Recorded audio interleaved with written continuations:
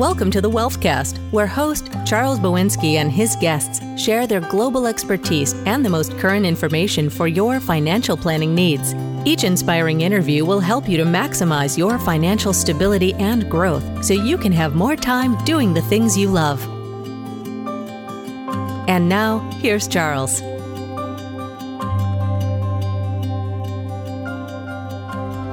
Hello and welcome to the Wealthcast. I'm your host, Charles Bowinsky. Today's guest is Michael McBratney, Trust and Estates Attorney, Partner in Taxation and Wealth Planning Department Co-Chair at Fox Rothschild LLP. During the podcast, Mike and I discuss the estate planning opportunities that exist during economic downturns like we're experiencing with the COVID-19 crisis. I hope you find it helpful.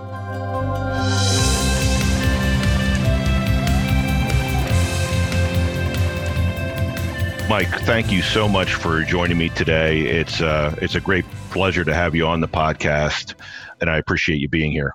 Chaz, thanks for having me. You're quite welcome. We've both been in our respective professions for quite some time now. I think you and I have known each other for more than 25 years.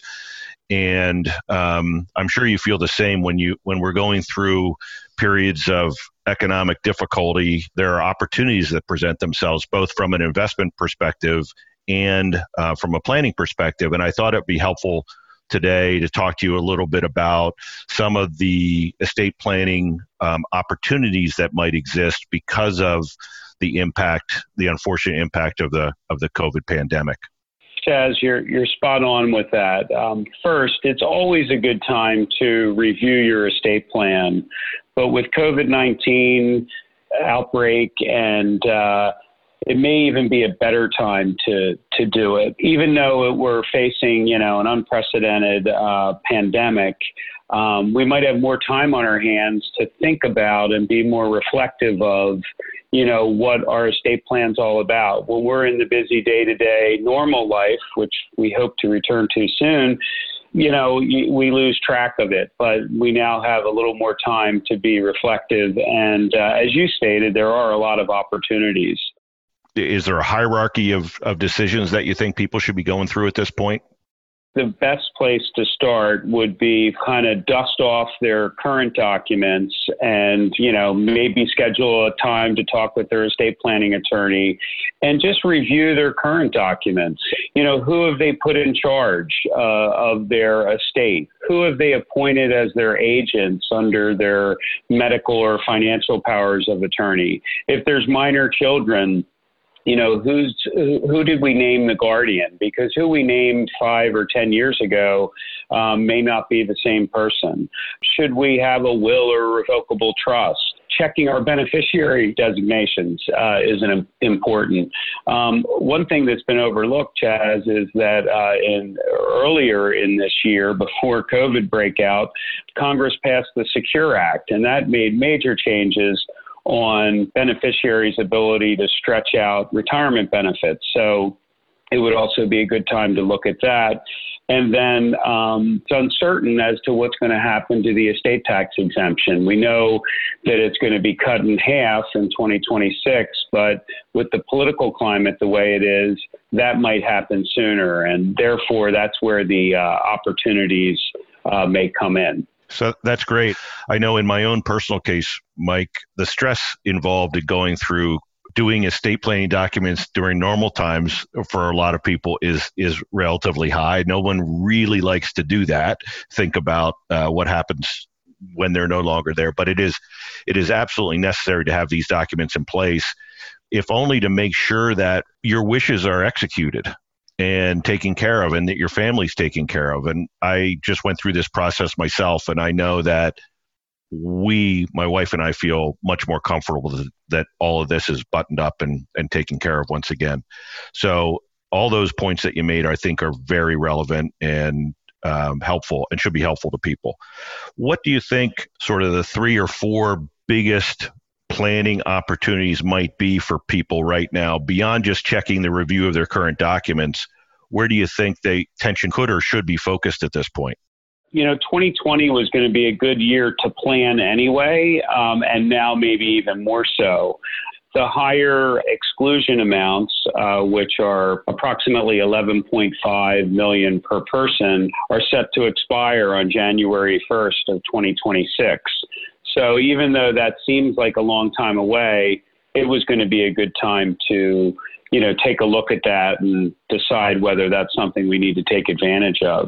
With the 2020 election looming and all the political partisanship going on, there could be a chance that Congress accelerates that sunset. So we don't want to be caught flat-footed when we were planning on having till 2026, and it might end up being sooner, especially with all of the aid that the government's been providing to businesses and individuals. That's going to have to be paid for somehow, and typically estate taxes are, at least politically a good source to collect that money. And then the other thing, Chaz, is low interest rates. I mean, they were low before COVID-19, and now they're even lower. And low interest rates always provide a good opportunity for planning. That makes total sense to me. One of the things I had thought about recently, and I think you and I chatted about recently, was Roth IRA conversions being an opportunity perhaps at this point.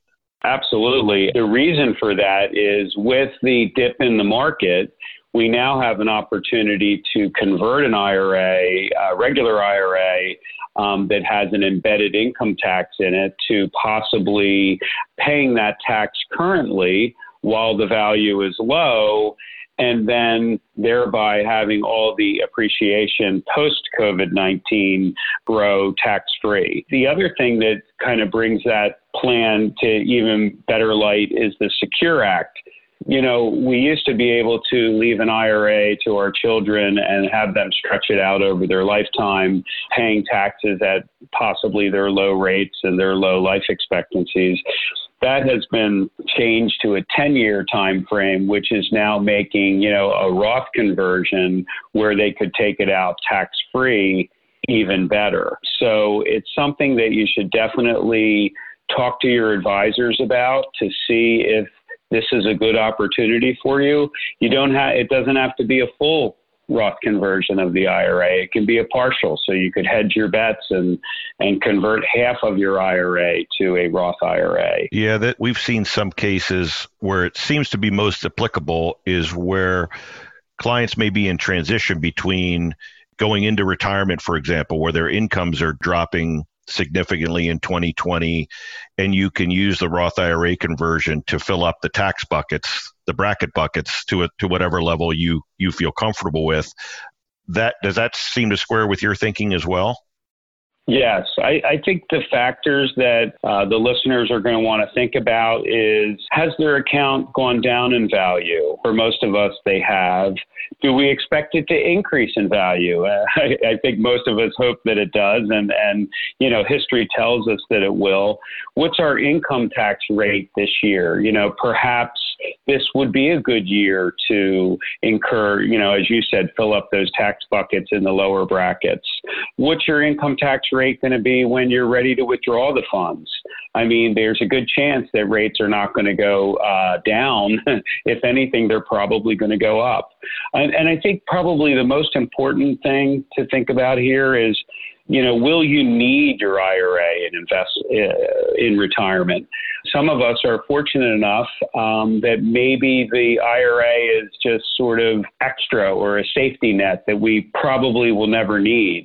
If that's the case and the IRA is going to be inherited by your children, the Roth conversion makes a lot of sense, because it's essentially giving the kids a gift, because they're going to get that IRA.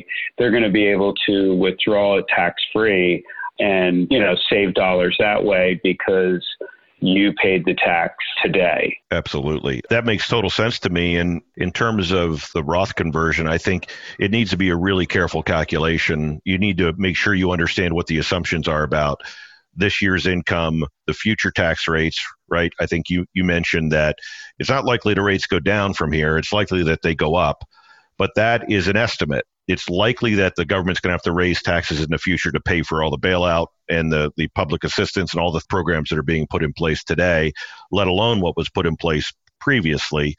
So it may provide the right kind of opportunity for these conversions. And you can calculate how high rates would have to go to make it not worth or make it valuable to you to make the switch. So these are financial calculations that could be made, and I think it's absolutely sensible to spend some time thinking about it if you're in the right situation to do it. What about gifts or sales of privately held companies that have decreased in value? Right now, companies are clearly being valued less because there's more risk and there's more uncertainty about the future.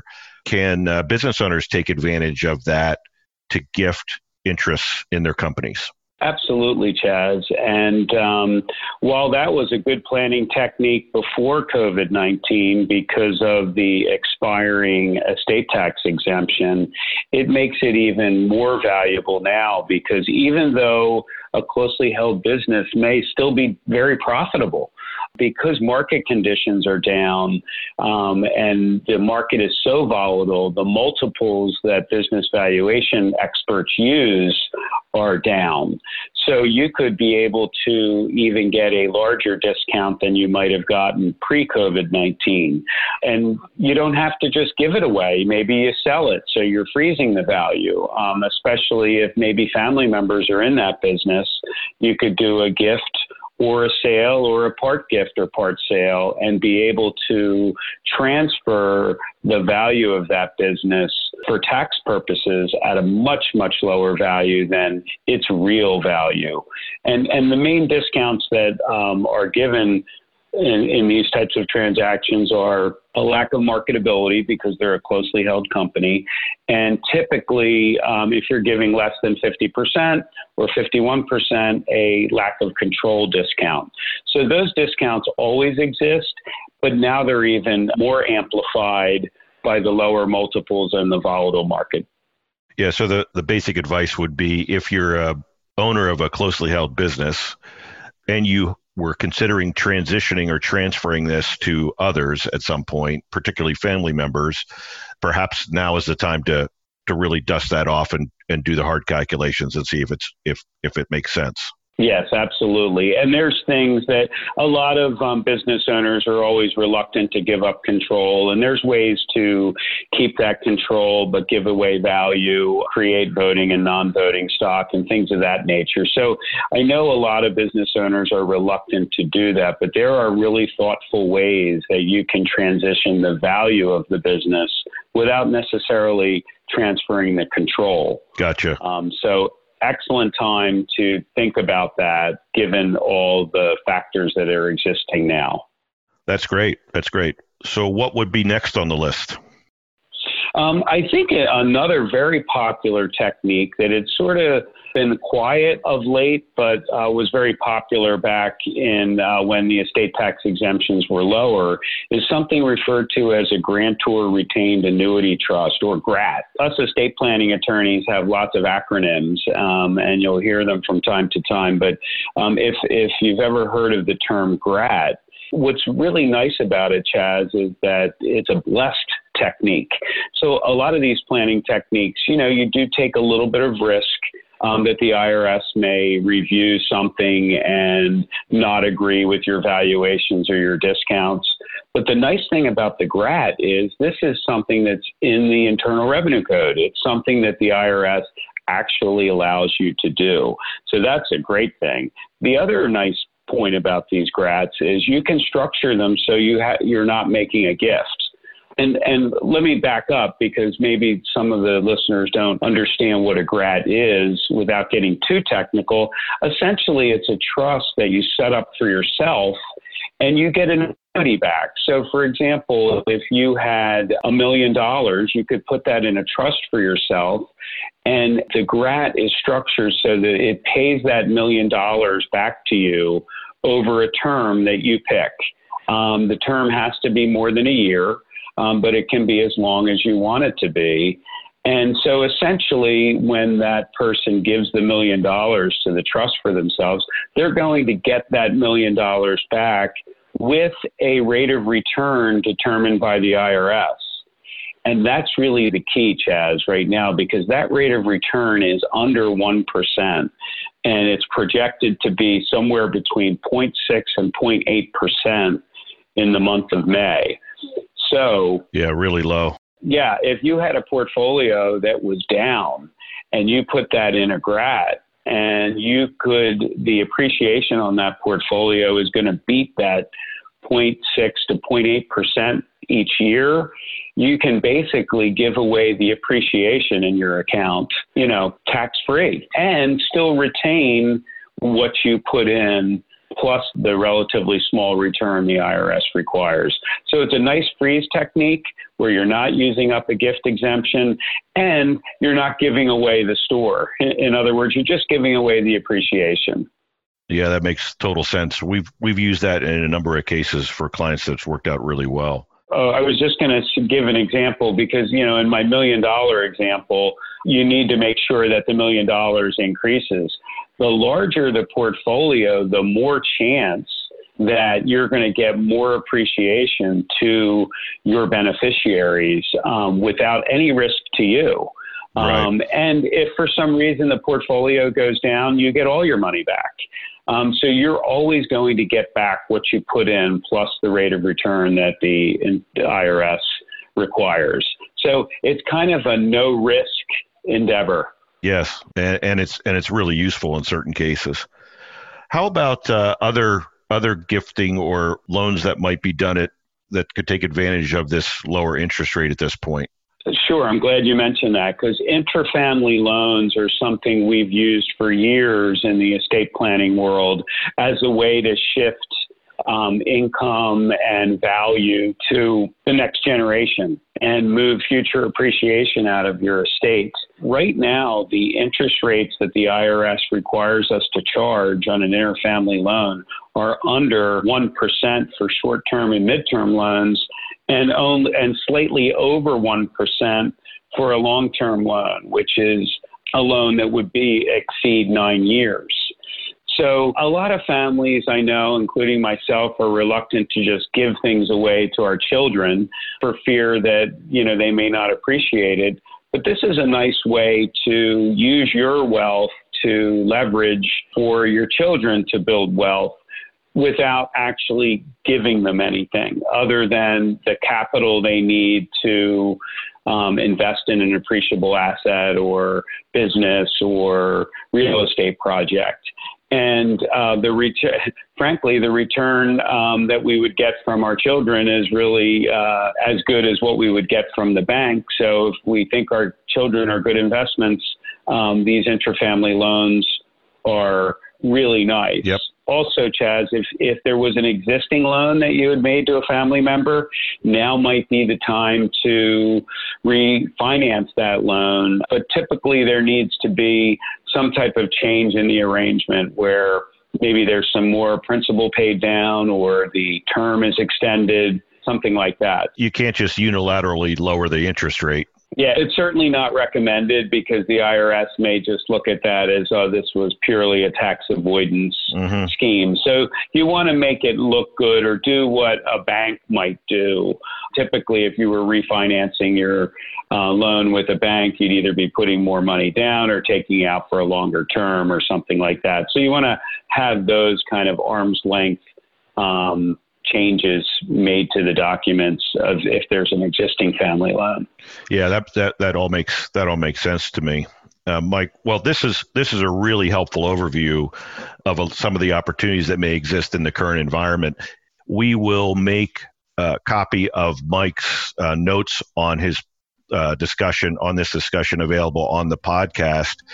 But I would encourage you, and I'm sure Mike would do the same, is to reach out to the folks that help you with your estate documents and your planning opportunities and make sure that you've addressed certainly the review of documents that Mike mentioned on the beginning of the podcast and perhaps explore some of these additional planning opportunities. And Mike, I can't tell you how much I appreciate you taking the time to share this information with me and the listeners. And I look forward to talking to you again soon on another interesting planning topic. Thank you very, very much. Oh, my pleasure, Chaz. And thanks again for having me. And I look forward to another opportunity. Thank you, Mike. Stay well. All right. You too. Thank you for joining us today. Please remember to subscribe and join us for our next episode. Thanks again for joining us. Thanks for tuning in to the Wealthcast. You can get all the details on this episode, our guests, and everything you need to know so you can create and enjoy the luxury of financial independence by visiting us at moderawealth.com/thewealthcast. And make sure you subscribe to the podcast so you catch every episode. We'll see you next time on the Wealthcast.